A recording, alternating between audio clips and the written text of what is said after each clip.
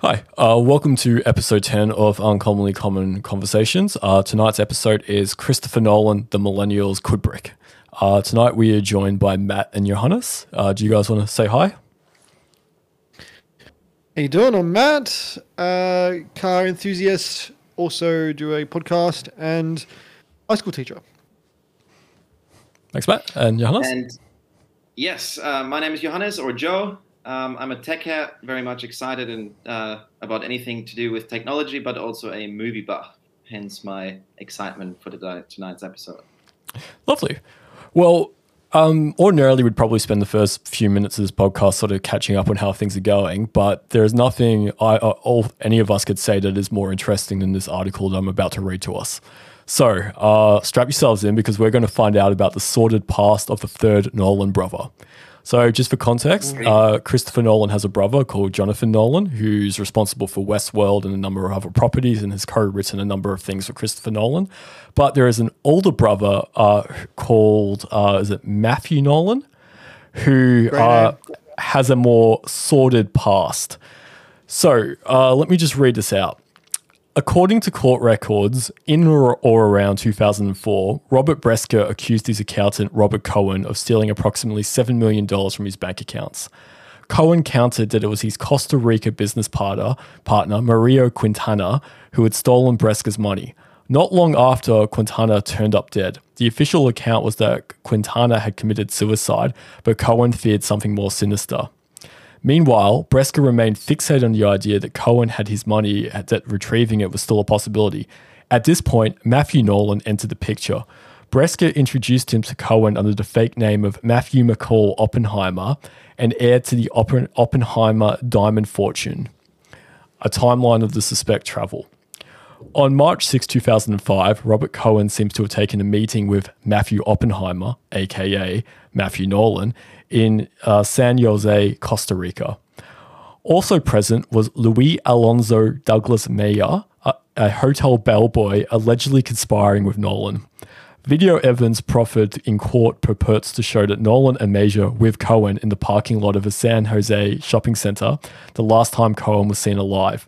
Hours later, Nolan was on a plane to Houston, Texas. Again, per court records, within 3 days he was back in Costa Rica, where he was once again met up with Meyer, who was holding Robert Cohen captive. On March 10th, Costa Rican authorities discovered Cohen's dead body. He appeared to have perished from organ failure stemming from severe beatings and torture. The next day, Nolan left the country once again. The aftermath of the Robert Cohen killings. Luis Alonso Douglas Meyer was convicted of Cohen's murder by Costa Rican court and sentenced to jail. Meanwhile, Nolan, as would later be disclosed by an American judge, continued his efforts to locate Robert Bresker's money. Nolan spent the next 4 years as a free man, but in 2009, he and his wife filed for bankruptcy. He was trapped by FBI agent Pablo Araya, who had been investigating the Cohen murder and discovered Nolan was due to attend his own bankruptcy hearing in Chicago. He was arrested and taken into custody. Following his arrest in 2009, Nolan was formally charged with Cohen's murder in Costa Rica. Costa Rica requested that Nolan be extradited to stand trial in their court system. While an American judge reviewed Nolan's case, he was confined to Metropolitan Corrections Center in downtown Chicago. At this point, his story took another twist. Matthew Nolan's attempted prison break. The judge overseeing Nolan's case did not find sufficient evidence to extradite him to Costa Rica. The Costa Rican authorities abandoned their request in 2010, and Nolan could have walked free at that point, but he'd already been arrested a second time. The charge? Trying to break out of the Metropolitan Corrections Center.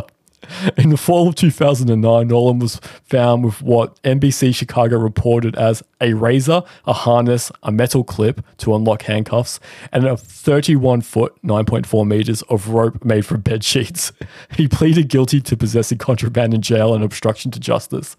In July of 2010, Nolan was sentenced to 14 months in prison for his somewhat Batman-like escape attempt. Matthew Nolan today. Matthew Nolan was never extradited to Costa Rica.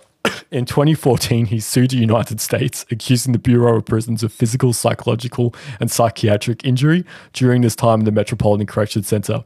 The case dragged on for several years, and its final outcome appears to be hidden from public record. To no one's surprise, Matthews Nolan remains unaffiliated with his brother's filmmaking career. Man, come on. Like, if not already, turn that shit into a script and give it to Christopher. Yeah. Yep. I want to see that movie. Yeah. Badly. So, the Nolan family, interesting. That honestly just sounds ridiculous. It sounds like it sounds like espionage mixed with MacGyver, mixed with just complete weird timing, and it's this is actually this should be a movie. They should make a movie on his exploits. It's quite hilarious. Honestly, the screenplay is already there. Right, it writes itself. Yeah, that's it. Wow. Throw in a couple of time paradoxes that Christopher likes to play around with in his movies, and you put yourself a solid film last thriller. Get Cillian Murphy to play his brother. 100%. I mean, Michael Caine, of course. Michael Caine must be. Oh man. Anyway, sorry, that was just too good not to share with you guys. So how's everyone been for the last week? Anything interesting happening? Just finishing up work this week that's coming. Been working on my little car. It's almost ready to go in for a roadworthy check and hopefully be on the road. What else have I been up to? Playing a lot of Zelda. Still working through it and really enjoying that game. We talked about it last week, but it's brilliant. And that's been pretty massive, isn't it? Oh yeah, dude! It's just it took everything that was good about Breath of the Wild and just took it to 11. Like it's just, yeah, right. Yeah.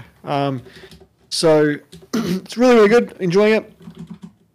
What else have I been up to? I think that's pretty much it on my end. What about you guys?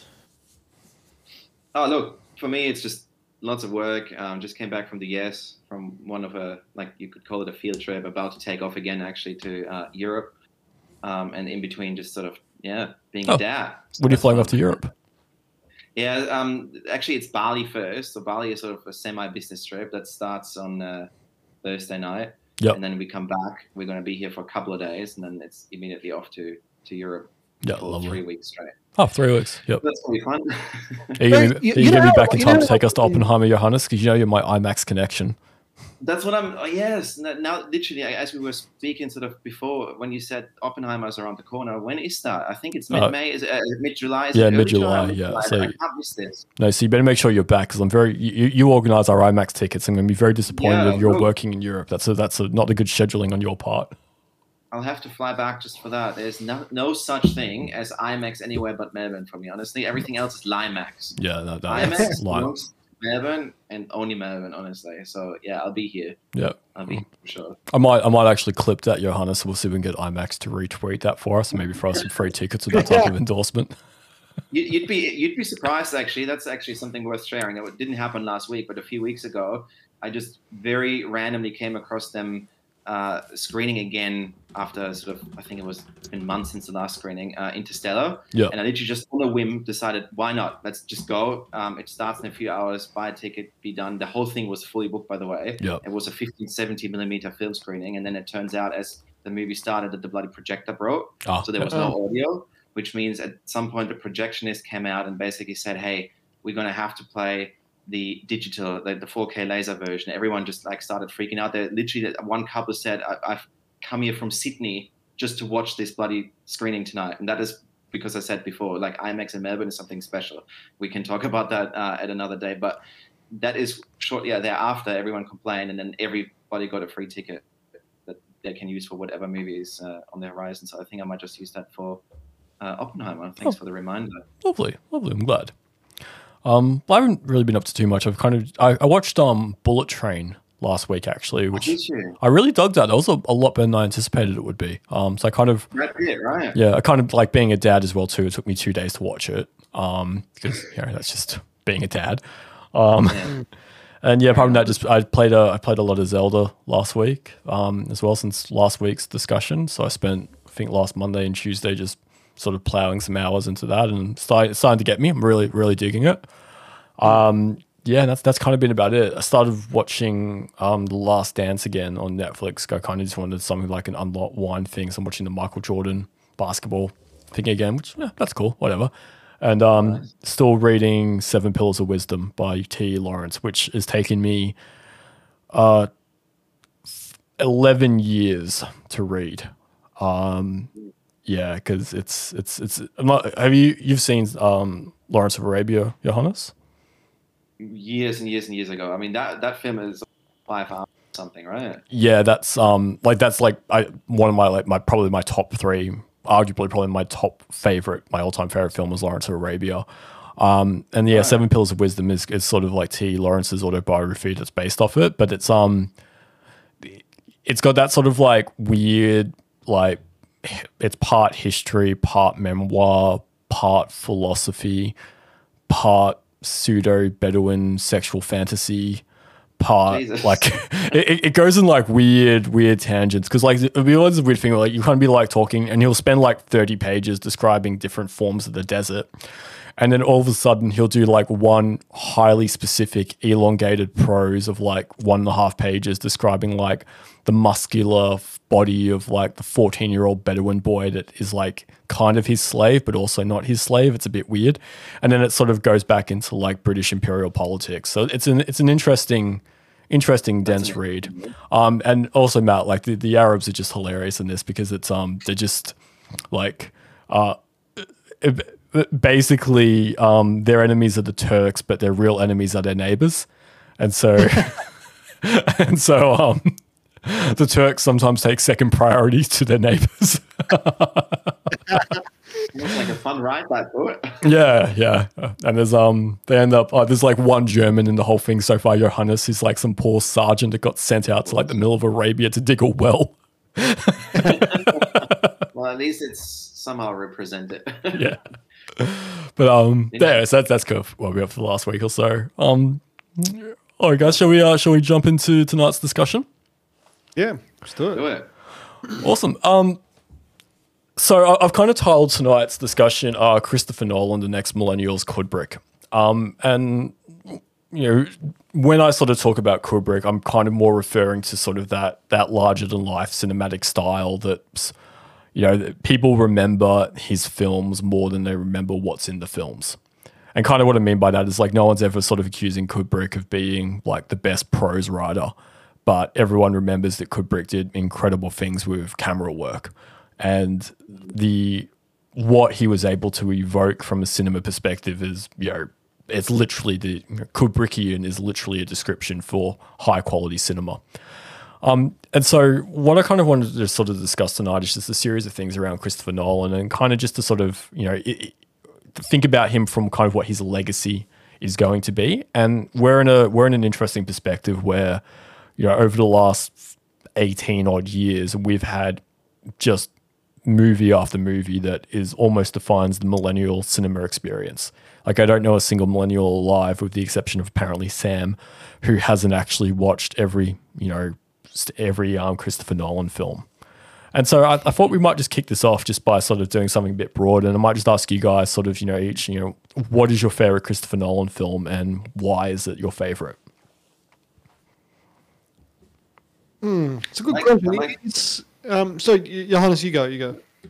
No. You start it. I'll let you go first. It's a hard one because he's got some really good movies. Obviously, he's, you know, we're talking about him for that reason. Hard to put a favorite for me, for one. Obviously, like The Dark Knight Rises is an absolute classic. Inception, I did enjoy. But yeah, it's just well. To be fair, that whole Batman kind of trilogy that he did was good. All of them were really good. The last one I saw from him was Tenet, which I ended up seeing at the cinemas, and I walked away with that a bit confused. But then it was alright. It was very him, but I think he just took himself to like 11. But yeah, I've been a fan of his work. He's got the new movie coming out, which you guys just mentioned earlier. So I'll be keen to see that. But yeah, like, overall, I think the how he did that Batman trilogy for me was really, really good. And yeah, I'm a big fan of Nolan. Thanks for that. Cool one. Yeah, go. No, Johannes, you're up, man.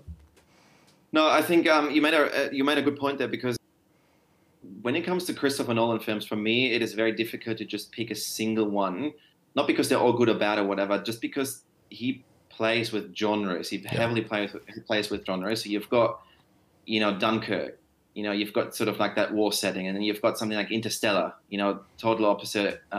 Science fiction and all that. You've got Inception. You've got some of his noir films in the beginnings. You've got bloody superheroes in there. You've got the Dark Knight trilogy. So that is where, if you were to ask me within a particular genre, what would you prioritize, I could possibly give you an answer. Other than that, I would probably go with I guess Inception for me is sort of something that still lingers with me for a number of reasons. It is something that, regardless of genre, I would watch this in a heartbeat over and over, just because of how good I think it really is, when it comes to the storyline, the ideas, dream within a dream, the score, absolutely amazing as well.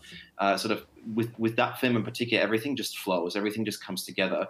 That is where I feel he is at his best. Of course, you could argue, The Dark Knight, it's an instant classic, and I'm specifically talking about The Dark Knight, not The Dark Knight Rises or Batman Begins. Both have their pros and cons, but The Dark Knight with Heath Ledger and whatnot, absolutely phenomenal performance.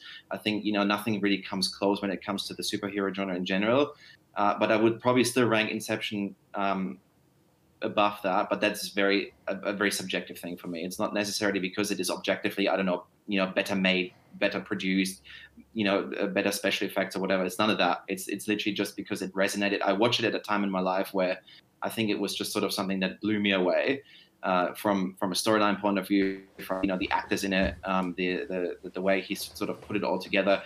I think it also introduced me a lot to himself, but also then other directors from there onwards, playing with timelines and sort of embedding different narratives into a singular timeline. And so this is something that just stands out for me. So yeah, Inception is probably something I'd just settle down on.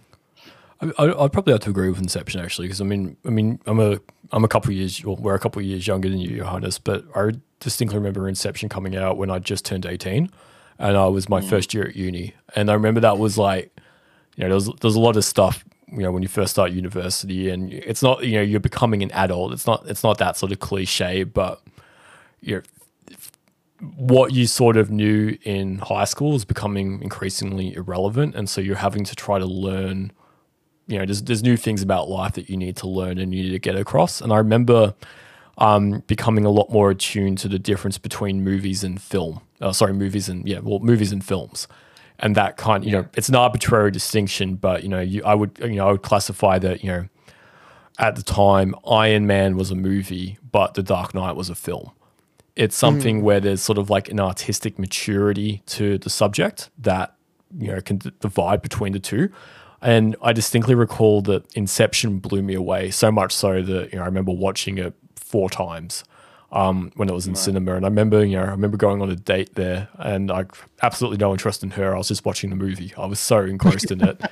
And I also distinctly recall that like the film was it's not that it's more complicated than it appears, because I think that it's one of those films where, and this is kind of goes into Christopher Nolan to an extent, which is probably what I'd like to talk about next, is that there's a lot of interpretation that Christopher Nolan deliberately leaves in his films. And I think that Inception kind of sets a tone for your interpretation of Inception and can drastically change that movie and what the outcome of that film actually means.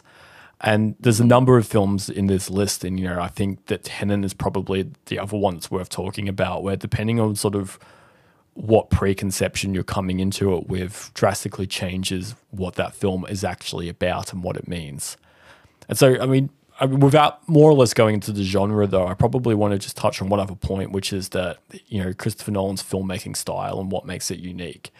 And from my perspective, I think that Nolan is unique in the way he plays with time in his films. and the way that he uses, you know, the art form of the linear film, and he manages to flow time within that linear format. And he does that in a way that I think is better than almost every other director. In fact, I think that Denis Villeneuve, well, help me out, Johannes. Denis Villeneuve, mate. Thank you. I'm sorry, I don't have your European enunciation skills. As French as they can. I know. Yeah, the Denis V. I don't think that he. I think that he's probably the only other director that kind of springs to mind that has managed to sort of play with time as effectively as Nolan has. Mm-hmm. Agree, and I think that is exactly what, you know, is one of the standout features, and not necessarily every single one of his movies. He definitely plays with time, and I don't think there's not a single movie where he doesn't. But some movies are a lot more grounded and straightforward, whereas in other films he uses time as the central narrative essentially for him. And you know, there's Memento, for example, which is something that I actually I really like that movie. It's been years and years since I last watched it, so I can't really go too much in depth or into detail, but the way that is set up, and you know, him basically just playing back the entire movie backwards, you know, who does that, you know, especially at the time when that came out. And I think, you know, if I remember correctly, I read at the time, you know, that he actually, like, him and his team, they designed the entire film, the narrative. It was basically chronologically put together, and then he reversed it in hindsight. He knew that he wanted to do that, but for him to actually get that dramatic effect, he needed to make sure that if you were to basically watch it the other way around, it all makes sense and it all stacks up. And I think that is the effort, that attention to detail that a lot of other directors don't get right. It's all about, you know, time travel this, and, you know, something just happens and you just, you know, suspension of disbelief, you just have to go with it. But with Christopher Nolan's films, I think he tries hard, and sometimes he fails, don't get me wrong. Oh, yeah, definitely. Yeah. He's definitely failed. Yeah, like, yeah, no, exactly right. No, 100%. That's actually one thing I wanted to say as well, quickly, before we move on. I mean, I really like his films, but I know I'm very aware that he's not a perfect director. There's a few stinkers in his portfolio. I think, I mean, then again, I kind of goes without saying that pretty much any director, you know, you can go with Steven Spielberg, you know, a third of his movies are probably average at best. I don't think there's a single, you know, even Martin Scorsese. That's a harsh thing to say about Schindler's List, Johannes. Well, come on. Not necessarily that film, but you know, these days it feels as though a different topic again. But like, you know, bloody Steven Spielberg, he just, I don't know, he's obviously past his prime, and he just throws films out there these days. But with Christopher Nolan, I think there's at least, like, he genuinely tries to do something different every single time he releases something new. And Oppenheimer, at this point in time, I have no idea how that's going to play out, because it's seemingly like the events we kind of are already aware about. It's not something sort of mysterious, you know, like Inception or Interstellar. It doesn't have any sci-fi aspects to it. And it also makes me wonder how he's going to really play with time there. I mean, the trailers already allude to that being a thing again, you know, with the click, like the TikTok sounds in the trailers and whatnot. But so what I do know about Oppenheimer is that it is based off a biography I've called Oppenheimer. But the film it's less to do about playing with time and more to do about playing with perspective. And so the film, and again, I don't think this is a spoiler because they've kind of been talking about this pretty openly in the previews, but the film is partly in color, partly in black and white. And the scenes that are in color are from Oppenheimer's subjective perspective, and the scenes that are in black and white are from the sort of history's objective perspective. And so I think that's kind of what he's sort of the mechanism he's trying to pull into Oppenheimer. Fun fact, those black and white sequences, they actually devised a brand new IMAX camera format just for that. Really? Basically, you'd think he basically just shot the film, and then you know, certain scenes are in black and white, but little did I know that he actually came up with a brand new concept that has to do with framing faces and, you know, like creating depth of field and, you know, like that illusion of literally sitting in front of somebody, even though, and if you think about IMAX, you know, it's all about, you know, grandeur, you know, like massive screens and whatnot. Like, why would you want to do a close-up shot of someone's face on an IMAX screen that's like 20 meters wide?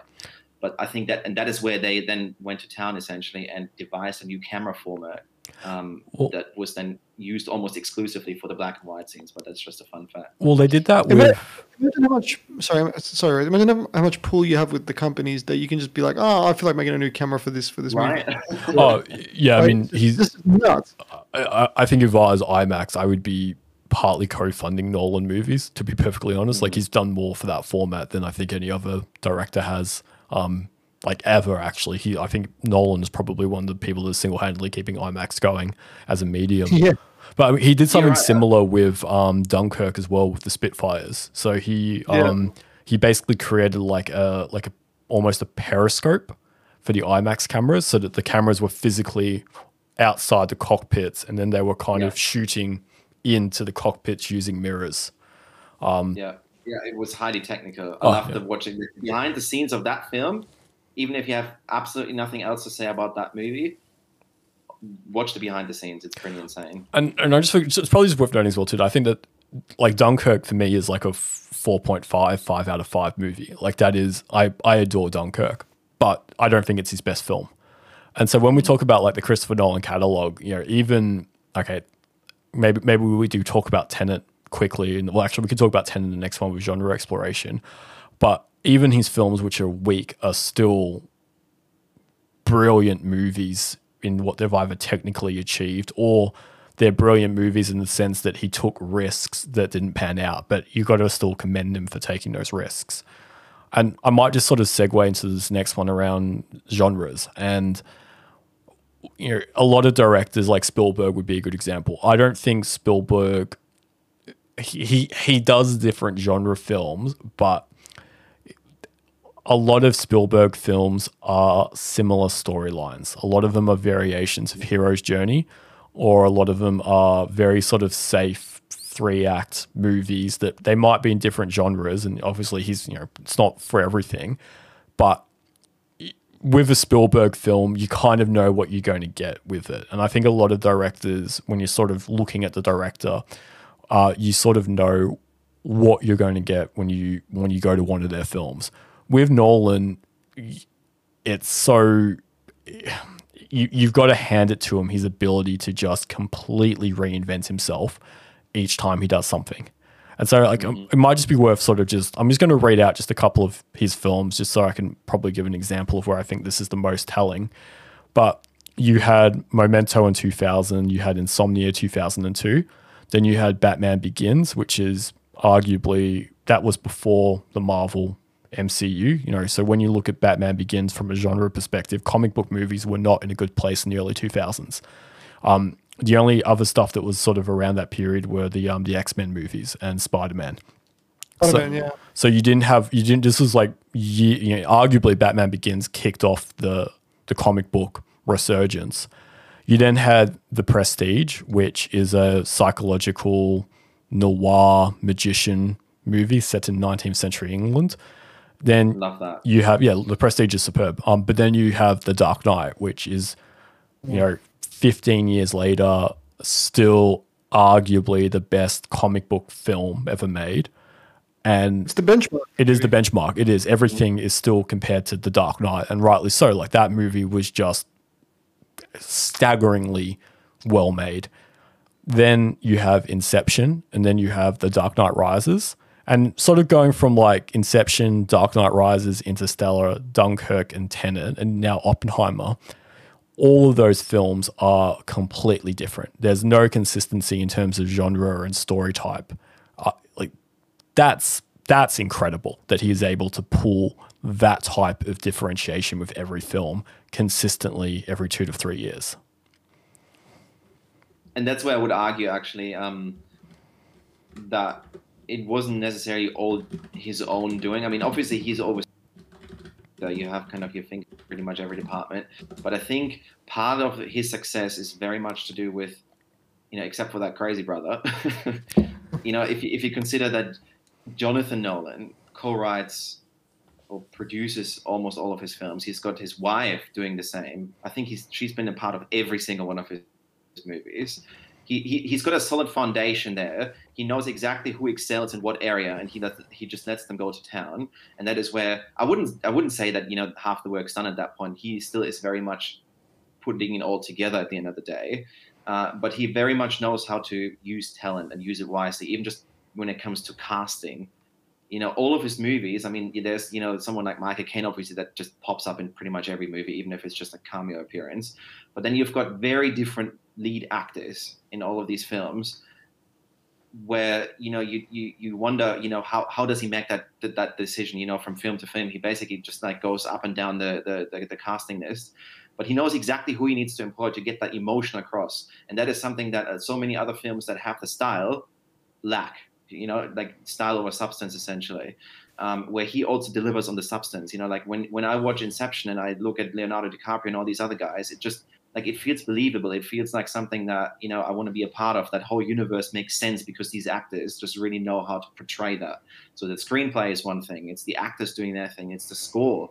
Dark Knight. I'm still getting goosebumps when I hear the Dark Knight theme. Those sorts of things he just masterfully crafts and puts together. Unlike a lot of other directors. And I think that is where, Reese, to your point about superheroes, I honestly, I mean, that might be a bit of a long shot, but if it wasn't for the Dark Knight, I don't think MCU would have really kicked off as much as it did in the end, or at least as quickly. I mean, they very much have their own niche carved out for them now, but I think when it comes to the Dark Knight, that very much set the benchmark and still does set the benchmark, and that helped other superhero films catch on much faster than they otherwise would have. Because as you rightfully said, Spider-Man and whatnot, it still just feels like a comic book, and that very much only attracted, a small audience, whereas The Dark Knight matured that concept. And all of a sudden it was everyone and their mum that wanted to, have a piece of that. And I think that is what makes that film so special. I mean, let's explore the superhero component of this. Because I know, Matt, you're a fan of the Batman films. Yeah. Could you make a counter argument, Your Highness, that The Dark Knight was so good that it actually ruined the potential of a lot of other superhero films that followed it? And kind of what I mean by that is, if you look at what the DC tried to follow up with Man of Steel and sort of the DC EU expanded universe, that was a total failure. Like that just failed. I mean, the latest Flash film, which is arguably the capstone of that entire Zack Snyder type experiment, is apparently either mediocre to terrible, depending on what reviews you read of it. But Christopher Nolan kind of set a style that worked specifically for Batman. It didn't work for a lot of other superhero types, but there were a number of others that tried to go that Batman route. And Man of Steel is the prime example of that. That's co-written by his brother, and so it was executive produced by Nolan. And so I was a bit curious as to sort of like what we think what the Dark Knight trilogy legacy has actually been on the superhero genre, and whether it's actually helped it or kind of hindered it. Well, I mean, I don't think it's hindered it as per se, but I just think that the benchmark was just set so high, and it wasn't just the acting in the movie. It was just everything about it was about, especially specifically the Dark Knight, was just textbook. Like it was a perfect film in a lot of ways, and the reason why that movie is so important is because it broke ground for, as you said earlier, the whole comic book movies, because you're right, comic book movies weren't in a good place. Like I remember, and they weren't coming out every year. They're coming out every so often. Now we're getting a Marvel movie every two days. But what made that movie so good is that it's rewatchable every single time. Is that it's an immersive experience, and I think that his movies are very immersive experiences when you watch them. Like you get put into that place, and when you get put into a movie, for me, it always makes you feel better because it feels like you're there. You're riding the waves with the characters. You're got their version of Gotham City. It's something that not many movies can pull off, and for some reason that with his style he manages to do it. Like, look, Tenet's not my favorite movie, but I felt like I was immersed in that experience, and I guess That's what they're trying to do, trying to immerse you with these other movies, but they're just not getting they're not hitting the nail on the head. And it's not for lack of trying. It's not for their ability. I just think it comes down to how they interpret the character and how they kind of really say, okay, well, how can we make this be the experience that everybody can be fully into. Because like I watch a Marvel film now and I'm just like, oh, whatever, like, it is what it is. But if I watch The Dark Knight, even The Dark Knight Rises, but like or Batman Begins, I think was the first one. I'm in like you are Batman in Gotham City. You are just like a person there, and that whole immersive experience is just something that you can't write that, and you can't you can't just make that happen. It's a full like kind of different edged pronged kind of approach, which make those movies absolute classics. And people say, oh, was all Heath Ledger? I'm like, yeah, he was absolutely freaking phenomenal in it. But it wasn't just him. Like the whole way it was done was perfect. And like you said, it was a perfect film, Reese. It is a perfect film. Like it's the benchmark of which all those other films are judged. And I walk out of a movie and out of a superhero movie and I say, yeah, it wasn't as good as The Dark Knight. Like it's to the point now where I like that movie so much purely for the fact of how brilliant it is, but two, like that experience, very rarely do you get a movie that gives you that same immersive experience. And movies should take you to places. They should take you to another world, for you to chill out of your normal everyday life and be in that in that moment. But and very few films do it. And this is a great example of it. So, sorry, I blubbered on too long. That's a good. But then you get a follow up, which is The Dark Knight Rises, and I think that The Dark Knight Rises perfectly encapsulates Christopher Nolan's weaknesses. And I remember like I was psyched for Dark Knight Rises. I remember we went out for dinner at, I think it was Tin Roof on Keilor Road, and we were sorry, Your Honor, this is a very specific reference. And then we were driving to High Point, and I was in my did I have the whatever car I had at that point? I think it was still my my Mazda 323. And we were playing, I had my iPhone 4 plugged in, and we were playing like, the Dark Knight score from like Hans Zimmer and like the Batman, animated series scores, and we were like psyching ourselves up, and I was so excited. And I remember watching that movie and then walking out, and Alan was just like revved up. He was like, yeah, that was the best. Yeah, Nolan did it. Bane, like all that sort of shit. And I'm just looking at him. I'm like, that was not good. Like that was not a good film. And what I kind of mean by that is where I think that Nolan, and he did this with Tenet, and I think he did this with Interstellar as well. And I know Johannes and I, we differ on Interstellar, but sometimes he forgets that his job is to tell a good story. It's not to make a groundbreaking film. And those two can be separate things. And I found like with The Dark Knight, The Dark Knight Rises, this sort of, tale of two cities concept that he was trying to do, this sort of French Revolution, Batman having an ending, Bane, nothing against. I thought that the performance of Tom Hardy as Bane was actually superb. Like I think he was the best part of it. But Christopher Nolan did that stuff where you have to suspend belief in order to make this believable, which you didn't need to do with Batman Begins, and you certainly did not need to do it with The Dark Knight, but you need to do it with The Dark Knight Rises. And so then when you kind of look at something like Inception, conceptually, there's nothing in Inception in which the logic gets broken.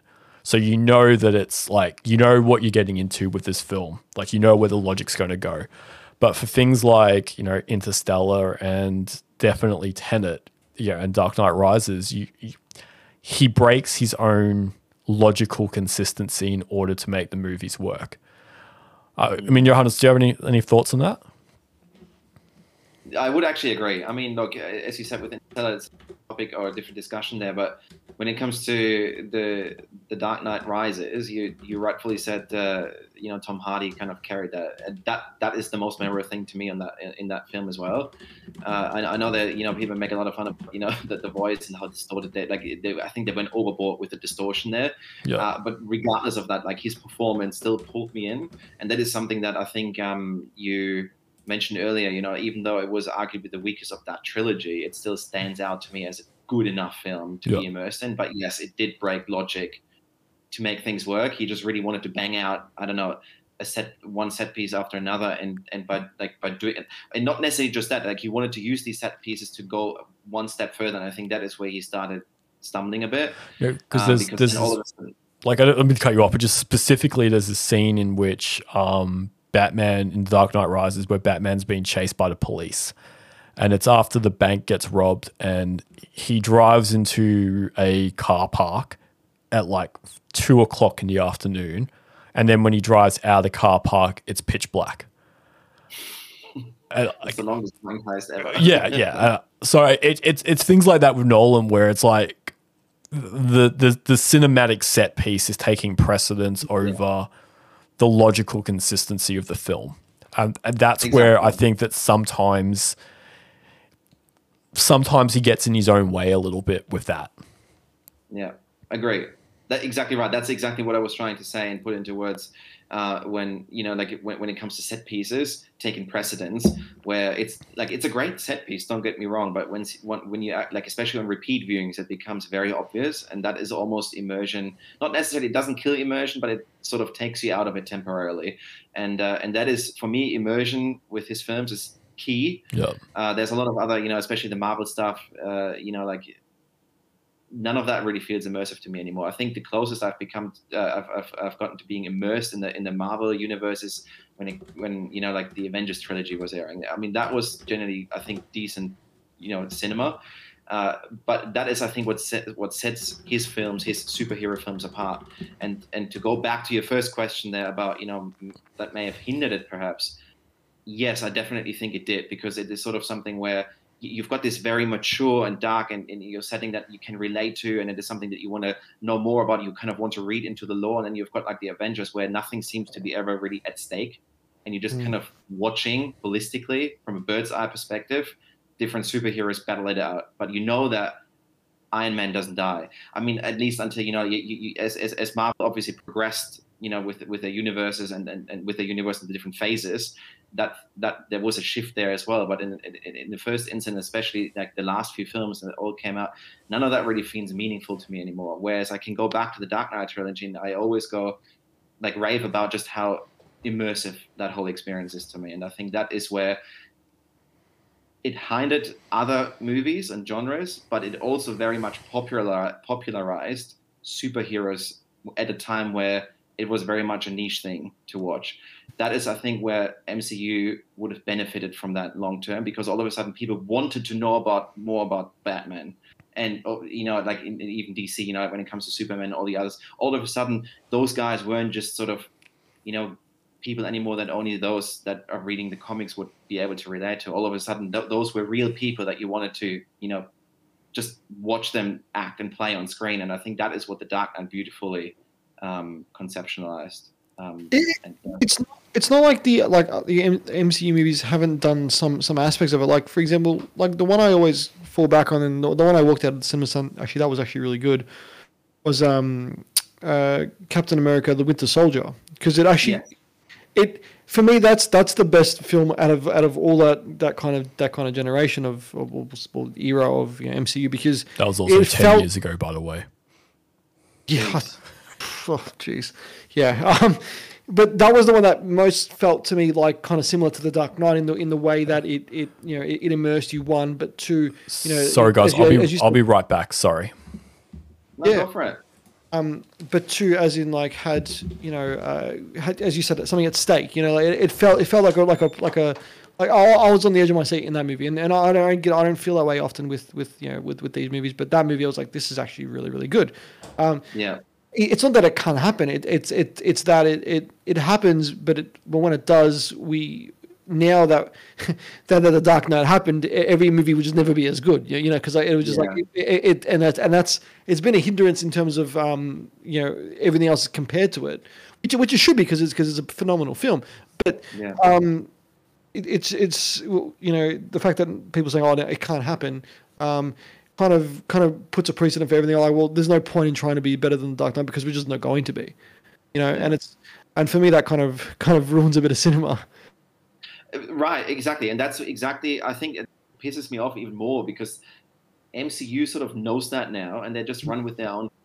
And it seems to be popular enough. Obviously, it you know, it attracts the masses still, and they make billions after billions, and that's fine. I definitely, you know, don't want to you know, criticize that too much because obviously they carved themselves a niche and they've found some success with that. And I very much was on board with that, especially in phase one when it came to, you know, even the likes of Iron Man, just because again, you know, like the casting was on point, you know, Robert Downey Jr. and whatnot, like they all carried that and they carried it really well. So, you know, what Christian Bale was at the time for Batman and, you know, Heath Ledger for the Joker, MCU then was able to capitalize on that as well with their own sort of range of actors there, but it then sort of became something way too formulaic for the lack of a better word, where all of a sudden it was sort of like same old, been there, done that. And at this point in time, I'm really struggling to understand where they want to take it because it is something where that even if they are perfectly aware of the fact that the Dark Knight is something that might not necessarily match, it would still be a great effort to try and to at least do something that, you know, hits you like a truck, like Winter Soldier did, because that is when it actually did come close, and that is when they would have or should have realized, hey, I can do that, or we can do that in our own version, and even if it doesn't necessarily match the highs and the lows or whatever, it very much had its own appeal, and I think that is why a lot of people, rightfully so, always go back to the Winter Soldier as the best Captain America film, because it is, you know, mature enough, it adds a whole bunch of sort of political context to it. It has a lot of, you know, themes going on as well. It's not just necessarily Captain America just, you know, going to town. Exactly. There's so much more to it, and I think that is unfortunately what they've lost. That is where I thought, okay, this is the Dark Knight of the MCU. Let's do it. And then after that, it went. I don't even know what the next film was, to be honest, which kind of proves my point. Just forgettable. Like, nothing really, just, you know, added on that. And so yeah, that is where I guess I can appreciate Christopher Nolan wanting to outdo himself with The Dark Knight Rises. Didn't necessarily go as planned. It still was a very successful film, but I think it was also good that they kind of left it at that. They could have milked that franchise, and I mean, in other ways they've done it. You know, there have been plenty of Batman films since then, but like the Christopher Nolan Batmans, I think if he asked, he would have been able to do like another 2 trilogies right after that. But I'm glad that he didn't, because I think he's told his stories, and that's enough for the time being. Yeah. And he went on to bigger and better things. I completely agree with you. I think, like, whenever I think of the you know, Batman series, like, there's 2 that come to mind, like, you know, his trilogy, and then like I think like the late 80s, early 90s kind of ones for me, because I mean I grew up with those films, you know, and like the new Batman, like who played recently? Was it Robert Pattinson? Or was he the one that played the? Yes, it was him. Yes, the Batman. Yeah, and it was just like I went in there because it was like, oh, you got to watch it. It's so good, and it just felt like it was an hour too long. That movie, you know what I mean? Like it was massively like. Yeah, I don't even know. It was 3 hours or something, right? Yeah. And it felt like it could have had an hour less, and it would have been a complete film. And they just kind of dragged it because again they were trying to be they were trying like we can redo the Dark Knight again, but it just didn't hit the nail on the head. I looked at it, I was like, yeah, it was alright, but I was like, I kind of when an hour to go, I'm like, I kind of felt bored. I was like, is this just this, you know? Whereas and getting back to the Winter Soldier is. The reason for me that movie is like my favorite movie from that era is because it, you know, every moment of that film was perfect. Like in my eyes anyway, the way they did it was perfect. It kept me hooked. It wasn't too long. It wasn't too short. It was perfectly timed. And you know, it just shows that you can do it, and you if you try, and that's the key word, if you try, and not just try to do a cash grab, which I think are what most movies are in terms of that franchise. And look, don't get me wrong, Endgame and Infinity War were really, really cool. But I always, if there's one I'm going to see, if someone says to me, "Oh, put an MCU movie on," I'm like, "Oh, the only one I'm going to watch is The Winter Soldier, because it's the one that for me it's the Dark Knight of that series, and it's the one and it's the one that when I talk to people about it, they're like, yeah, you know what, the action movie was good. Like, it was, they can all unanimously agree that they reckon that's one of the best Captain America, and two, probably the best movie of that franchise. So it can be done. They have to take it seriously. I think personally, and if they want these movies to be taken seriously, they need to do that. They can't just let it go. But having said that, like with what Nolan did was good. I understand what he was trying to do in Rises, but yeah,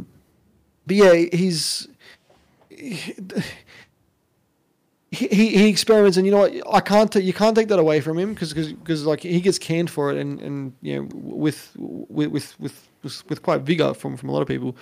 But at the end of the day, if no one's pushing the boundary, we're all going to be producing the same movie every single time, right? So. So I kind of don't like. I didn't mind Tenet. Like, people hate that movie, and like, I understand why. But it's, for me, it was like, oh yeah, I saw what he tried to do. Like, it didn't pull it off exactly as he probably would have hoped. But in the same token, he still did something different. So I mean, the thing with Tenet for me was that he did, like, okay, so. Yeah, I think one of his weakest films was Dark Knight Rises, and one of the reasons for that was because of decisions he made. And one of the early controversies with The Dark Knight Rises was you couldn't understand what Bane was saying. And Christopher Nolan's sort of artistic, auteur position on that was that, well, the reason why I want Bane to be difficult to hear is so that you have to pay attention and focus on what he's saying. So when you get to a movie like Tenet, which, I strongly dislike that movie in the cinema, and so much so that, it's one of the few times I've actually considered walking out of a film. Like, I vehemently dislike that movie when I watched it in IMAX. I rewatched it 6 months ago with subtitles, and it was a much better film. But I needed to rewatch it at home with subtitles to actually appreciate what he was trying to do.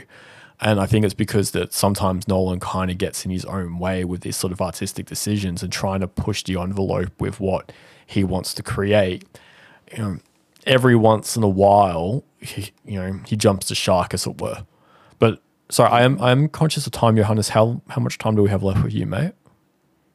Oh, I can still go on for like another 20 or so. Okay, cool, lovely. Because the next thing I'd like to talk about, guys, is and this is close to your heart, Johannes, which is Christopher Nolan's use of score. Now we did a film score podcast a few weeks ago, and we spoke very heavily around sort of Hans Zimmer and the Nolan films. But I think that Nolan is one of the few directors around who his film scores may outlive his actual movies. And so I wouldn't mind, Johannes, if you want to kind of just kick off and just sort of, how would you kind of describe the role that score plays in Christopher Nolan films? Look, I would go as far as to say that in some films it actually drives it. When you think about, and to be honest, it's not necessarily the score itself, but also the overall sound design. So when you go to something like Dunkirk, throughout that entire film, you've got that sort of ticking noise, something is sort of like clocking along, time is passing. And for the longest time, you don't really know what's going on. It's called the shepherd's tone. Well, there you go. Yeah. That is. I specifically took a note of that because I wanted to bring that up. It's called the shepherd's tone. That's what I was looking for, because, you never know. And I had no idea what it was called, but that's exactly what I was referring to, because at some point when it becomes apparent that there's these, 3 different timelines and, they all sort of come together, it was all building up to that point that you then sort of put together the pieces. That same effect, in my opinion, would not have been achieved if it wasn't for the sound design. And that is sort of just, like sound design as such. Then you've got the actual score on top of it. And to be honest, for me, Dunkirk, the score is probably not the most memorable part of that. That's more so the sound design that really stood out to me. But when it comes to Interstellar, for example, that I think is my all-time favorite score when it comes to any films, because what Hans Zimmer did there is to, like he reinvented himself, and that means something, because with Hans Zimmer at some point, like people refer to that as sort of Hans Zimmer fatigue. It's always epic and grand, and he's got the entire orchestra going on, and like every single instrument that you can possibly imagine is like going nuts. But with that thing, he went to the organ, and like that organ really kicks in. And when you sit in IMAX, by the way, it literally like blows you out of your seats at some points, literally just because of how amazing that sounds, and it all comes together. But what he did with that particular score is sort of something that, like when the countdown's on to the big launch into space and whatnot, and all of a sudden, like it blasts off and the score really comes together. That to me encapsulates immersion like no other film. Like it really puts you into that spaceship. Like it basically makes you become part of the crew, which is something that is very difficult to pull off, other than it being a documentary essentially. And then again, as they are like going about their business, and they're touched down on this foreign planet, and they just walk what seemingly looks like water, and all of a sudden somebody realizes in the distance that's not what was it, like this famous quote, this is not those aren't mountains. This is not mountains, exactly. This is water. And then all of a sudden, this massive tsunami is incoming. And then again, the score builds and builds and builds to the point that it is sort of like nail biting in terms of atmosphere and tension. And again, in Dark Knight, he's done that same thing with, in one of the scenes where the Joker, as in Heath Ledger, I think he jumps into a building somewhere, and there's this high pitched noise that becomes increasingly louder and louder and louder. And the way he plays around and toys with all these audio effects to then sort of like burst into this massive explosion of different elements, both visually and in terms of the audio and sound design in general, that is where I think the score just has such a big impact on his films in general, because and that is why I think, to your point about being difficult to understand, and Tenet completely being over the top when it comes to sort of volume and like dialogue being sort of very hard to listen to, I think that is where he was experimenting to the point where he just wanted you to understand, okay, what actually is going on right now? Like, am I meant to be listening to all of this? Am I meant to be understanding all of this, or is the sound intentionally mixed in a way that is sort of portraying the chaotic elements of that film? And again, that's a debate that you can have another time. But I think that is where, with him and Hans Zimmer, they have found a dream team there. Like they just know what to do when it comes to score in general.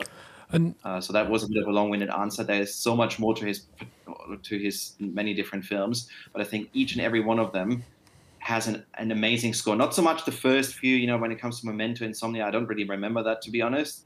But like Inception, I mean, come on, that on Spotify, I had a look at this before, like tens of millions of listens just to that particular song that is fittingly called Time. Yeah, I mean, where he basically, the central element of that film is time, but he also makes that the central element of his sound, of his score. When I used to sell headphones, I used to demo Time to people. Yeah, there you go. And that was how I used to sell all those Audio Technica headphones. So if anyone from Audio Technica ever listens to this, you know. Those spike in sales and the early 2010s are from me at the airport, so you're welcome. But I wanted, and you raise a good point about sound design, because there is a technical difference between score and sound design, and I think that's something that Christopher Nolan doesn't actually get enough credit for is,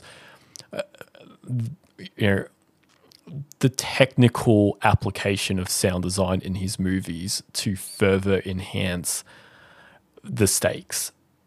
And, a good example you raised with Dunkirk with, sorry, I said it, but I forgot exactly what I said, the shepherd's horn, which is essentially just a, for those that aren't aware, it's kind of, as the movie's going, as the stakes start to increase, the tone starts to twirl upwards. And then as it twirls upwards, it goes back to the start and then twirls upwards again. So the idea is that the tempo and the pitch and the frequency start to increase as everything kind of culminates together.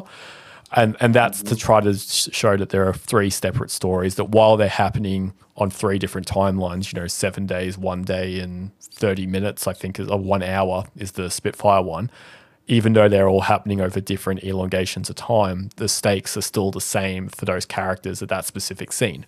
But I think the best example of that, and probably I think the best part of Interstellar, is that, you know, on that the water planet with the waves, there's a clock ticking in the background, and it's doing a tick. So the score and the sound design of it is it's showing this very sort of like clear sort of ticking noise, which when you're listening to it and you're watching it the first time, you know, it's kind of evoking this sense that, you know, they're running out of time and they only have a short window of time to do this. And so it's kind of trying to create pressure, like they're in a dangerous environment and the clock's ticking for them before they have to get out. But when you sort of step back and you realize, well, actually, no, each one of those ticks is 1 year on Earth. And so every time the clock ticks, that's a year of their real life fading away. And so I think that, you know, Christopher Nolan is one of the few filmmakers that actually uses sound design in the same way that some would use, you know, cinematography. You know, it's something that he actually brings into his narrative in a tangible way as part of his films. And I think he needs to get 100% props for that, because that's, you know, that's when I started to go back to the start. That's when you start talking about the difference between films and movies and why he is such an incredible filmmaker. No, 100%. And that to me, I think is what brings it all together. When it comes to him consciously playing and toying with sound, using score to build up dread, tension, excitement, joy, you know, that is something that, you know, he would have, I don't even know if it was Interstellar, one of his films. There was, I think it may have actually been Interstellar, but don't quote me on that. In one of his films, I remember the composer, and I believe it would have to be Hans Zimmer, literally having no idea what he was doing at the time. All Christopher Nolan did was essentially say, this is the script, here's a few, you know, snippets essentially. I want you to create something that fits this. So instead of just a composer getting the entire thing shot and edited, and, you know, you just go to work to kind of play, you know, like almost, I don't know, create background music, he tasked the composer to create the driving element of many scenes without the composer actually having seen the movie or even scenes of the movie. He had scripts to work with, he had ideas to work with, he was given free reign. You know, he then chose, you know, like in this case, the organ. He then chose, you know, that ticking noise. He then chose these different elements that thematically all come together to then really elevate that movie. And that, I think, is where, when it comes to Interstellar in particular, without the score, I mean, it is still a good film, but it is not a great film, especially towards the end. It sort of falls flat a little bit. The first half is honestly amazing. Yeah. The second half, not so much, in my opinion, but the score still saves it. There's another scene in that film that's called No Time for Docking, where, you know, Matt Damon flies up and wants to dock on that space station. And again, it builds this tension all throughout that entire, I think it is 5 to 10 minutes, literally just him trying to dock on that thing, with Matthew McConaughey basically telling him, don't do it. And, you know, as he says that, the score rises and the tension rises. And at some point, you're literally at the edge of your seat. And when you're at the edge of your IMAX seat, then you get blown away when it actually happens, because all of a sudden, you know, all hell breaks loose. And I think that is the beauty of him thematically bringing that all together and putting it into an IMAX format, because that is where you then actually feel that sound design going through your body as well. That is like why he, I think, went overboard with Tenet as well, because he wants you to be part of that. He wants you to almost get kicked in the butt when there's an explosion happening. When in Tenet, that bloody 747 crashed into the hangar, you know, where he just casually literally takes a real 747, just goes ballistic. That thing just like shook me to the core. And I think that is intentionally, you know, his choice of, you know, making you aware of the situation, becoming immersed. And that is the beauty of it all. Well, so Johannes, we have how much time left with you? We might. Yeah, let's move on. Maybe it's a 10-ish, 10 to 15 max. Yeah, no worries. Well, we might start wrapping up then, if that's okay, guys, and moving to the conclusion part of it. I mean, Matt, do you have any, before we move on, any sort of thoughts on score with him and the way he uses sound design? I completely agree with everything that you guys just said. It ramps up for important parts, but it does it to the point where you can it's not super intrusive, but you know it's there, and it really kind of it immerses you. And it's not as I said, it's not over the top, but it's the little things, and those little things add up. A little thing here, a little thing there, and especially with the score, it's as we discussed a few weeks ago, it's a very, very important part of what makes a good movie great. You know what I mean? Like it's a big part to elevate something. So yeah, completely agree with everything that you guys have just mentioned. Oh, that's bad. So, sort of just to sort of conclude on Christopher Nolan again, just conscious of time tonight. What do we think that his legacy and his cultural impact is going to be on film? Like, let's say Oppenheimer was, let's hope to God he doesn't, but let's say he drops dead after Oppenheimer premieres and that's it. How do you think that history is going to remember Christopher Nolan films? I think they're going to remember him with. Sorry, Johannes. Go. Your turn. I think they're gonna remember him with I guess like really good. I'm trying to think of the word, but like really good movies that kind of changed the way we looked at movies, and I think he was ahead of his time. So they're probably going to look at him as he was ahead of his time, especially with the with what he's done with like the Dark Knight Rises series. So I think he'll be looked at with rose-colored glasses, but with good reason. Fair point. And I would add to that, not so much thematically, but also from a technical point of view. IMAX owes him, straight up owes him. At that point in time, like IMAX was known for documentaries, and I mean, I'm very much don't doubt for a second that there's a lot of effort that goes into these documentaries, but you would go there on a field trip, like with your colleagues in school or whatever else. But IMAX, in particular, IMAX Melbourne, what it is now is in part thanks to him. Like when I went to that Interstellar viewing, I've never seen that auditorium. Literally, like every last seat was taken in the front row, where you would have a headache after after the movie finished. And I think that sort of encapsulates what he's been able to achieve technically. Like devising new camera formats, playing around with audio, with sound design, with the score, with the close-ups, with different shooting techniques. Like there's a lot of things that I think students in film schools will study years from now when it comes to things like depth of field, his muted color palettes that he uses. Like all of his films are very much that I think also was a beautiful choice for The Dark Knight. It wasn't this flashy Spider-Man-esque, like bright reds and yellows and this and that.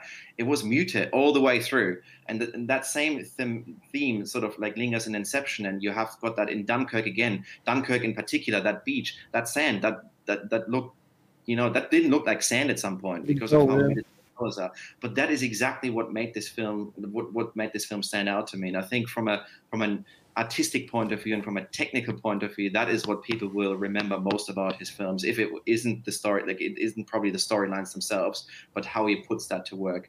All of these different things that he uses, the techniques that he brings together on screen, is what 10, 20, 50 years from now, people will probably study that in film school to see if that may or may not necessarily help them elevate their own projects. So I think that is where he will be very much remembered for. I don't think he's going to be remembered for his dialogue. I think that, and it kind of, and reason why I kind of titled this episode of, he's the Millennial Kubrick, is because I think that he is going to be remembered more for his visual and cinematic achievements as opposed to his narrative achievements. Like if you look at someone like Kubrick and you compare him against, like, I don't know, Sidney Lumet, for instance. Sidney Lumet was a far more accomplished, storyteller than Kubrick was. But, Stanley Kubrick had Dr. Strangelove and Sidney Lumet had Failsafe. And Failsafe is an extraordinary film from that same year. And Dr. Strangelove is a absurdist, over-the-top type movie. People remember Strangelove before they remember Failsafe. I know, sorry, that was a very specific reference, but I was holding on to that one for a little while. I like it. So, I see. I'm really conflicted with Nolan. Because as I said, I think that he has some of my all-time favorite films are Christopher Nolan films, and I remember them partly because of sort of like the cinematic achievement and the pop culture at the time. Like The Dark Knight. I remember 16, whatever I was, going and watching that at Airport West, and then the tram stopped halfway home, so my friend and I had to sort of jog like an hour to get home at 1 o'clock in the morning because we snuck out to go watch it after work. All of these films, I have like distinct memories of going and seeing them. I remember watching Interstellar with you, Johannes, and Dunkirk, and they're great cultural touch points, but they're millennial touch points. So they're films that appeal to us because we were the right audience and the right age for when those films came out. I just don't know whether our kids are going to sort of revere them the way that we currently revere them. I just don't know if he's going to have that sort of legacy, because even when you go back and you rewatch the Dark Knight trilogy now, stylistically they're very of their time. They're very of that sort of late 2000s George Bush, Obama, war on terror, espionage, characters are morally grey sort of films, which were very, there's a lot of films around the late 2000s that were cinematically quite similar to Dark Knight in the story they were trying to tell. And if you compare sort of Heath Ledger's performance against, Joaquin Phoenix's performance with the Joker, that's an interesting point of comparison, because those two actors both played the same character and both received Academy Awards for that character. But Phoenix's performance of the Joker is deeply steeped in contemporary, anarchism. It's he's effectively a disenchanted, psychologically ill anarchist. That's kind of what his character performance is, and there's sort of a weird sort of sexual depravity to him as well. While Heath Ledger's performance was very much, like, I am someone with extreme PTSD going on a rampage because I've seen through the veneer and the BS of society, and power comes from those that are willing to take it.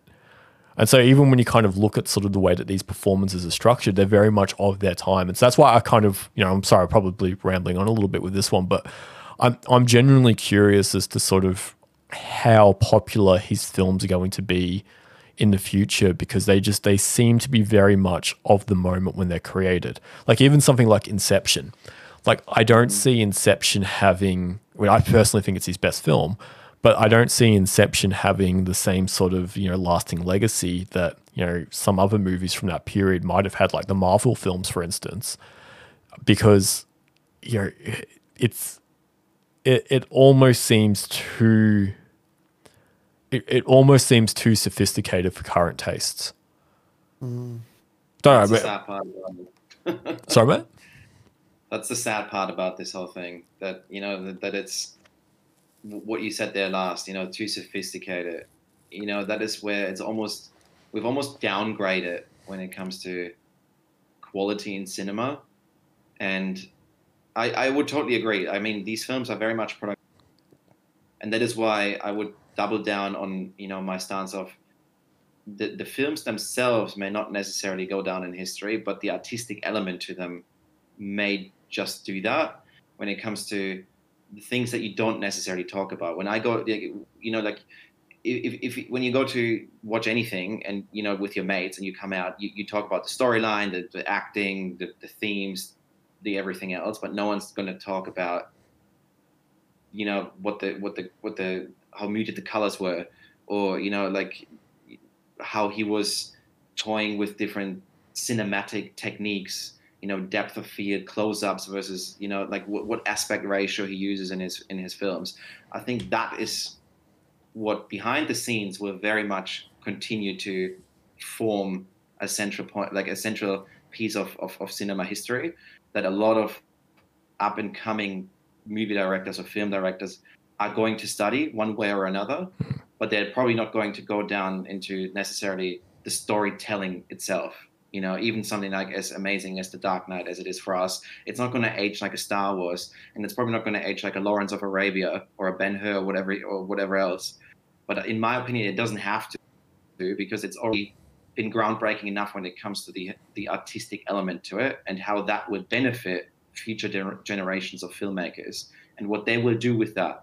And they will obviously then go ahead and, you know, recreate or create their own storylines that are, you know, very much a product of their times, but they may just be based on these cinematic principles that you know, we've learned from someone like Christopher Nolan. And I think that's the beauty of it all. And to be honest, it's not just him. You know, Denis Villeneuve, you know, Dennis, you know, would fall into that category as well. And not every single one of his films is memorable, but I think most of them are artistic enough that they will be talked about in 50 years down the track in film school.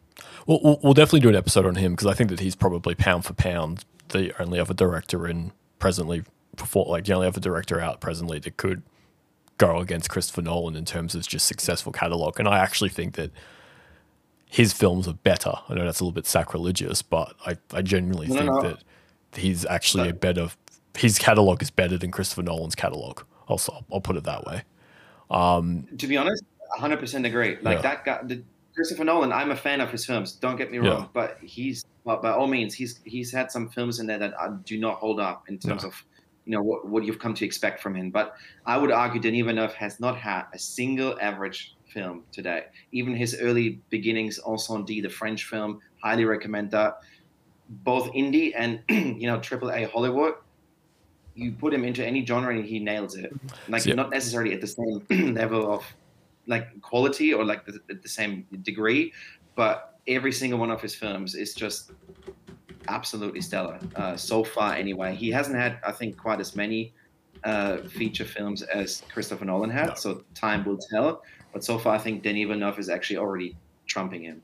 Well, I mean, just the Dune films themselves are, like, I personally think that Dune is better than any Christopher Nolan film in the past. Well, most of Christopher Nolan's films in the past decade. But anyway, so I do want to do a whole episode on him, because like we could do an entire discussion just on how amazing Sicario is. Like that film was just staggeringly good. But yeah, so Matt, any closing thoughts, mate? 'Cause I'm conscious that we're going to have to start wrapping up soon.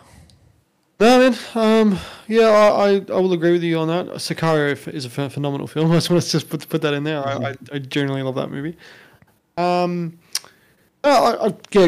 that you guys have said tonight is like, you know, I've got no rebuttals or anything about there. I think you guys have said the right things. And Johannes said like how he will be remembered. I agree with that as well. Like he was a pusher. He pushed boundaries, and you know what? I commend him. So Nolan, if you're listening to us, man, I commend you. I'll be honest, if Nolan's listening to this, I do deeply apologize for my offensive remarks towards your filmmaking credibility. You're far more talented than I ever hoped to ascertain in my life, so I certainly don't want to be, you know, I certainly don't think I could do your job better than you, that's for sure. But, you know, Tenet, we have to be honest, mate, Tenet was a bit of a misstep. Shots fired. Awesome, guys. Well, we might wrap it up in there in that case. Now, thank you, Matt and Johannes, both for coming on. I'm not too sure what next week's episode's going to be on. I think it's going to come down to who's available. But I've got two. I want to do 2 rant episodes. I want to do one on the current state of Marvel, and I want to do one on the current state of Star Wars, because I'm extremely angry with how bad both those properties have just devolved into over the last few years. So I might do a bit of a roundtable, see who's available over the next couple of weeks. But Johannes, we'll definitely have to get you back when you return from your jet setting business adventures. 100%. I'll see if I can tune in from Europe. Otherwise, I'll see you in a few weeks. No, lovely. No, thank you so much for coming tonight, mate. It's always a pleasure. And Matt, thank you as always for joining us as well too. Anytime. Thanks for having us. Awesome. All right, have a good night, guys. You too. And you. Cheers. Bye-bye.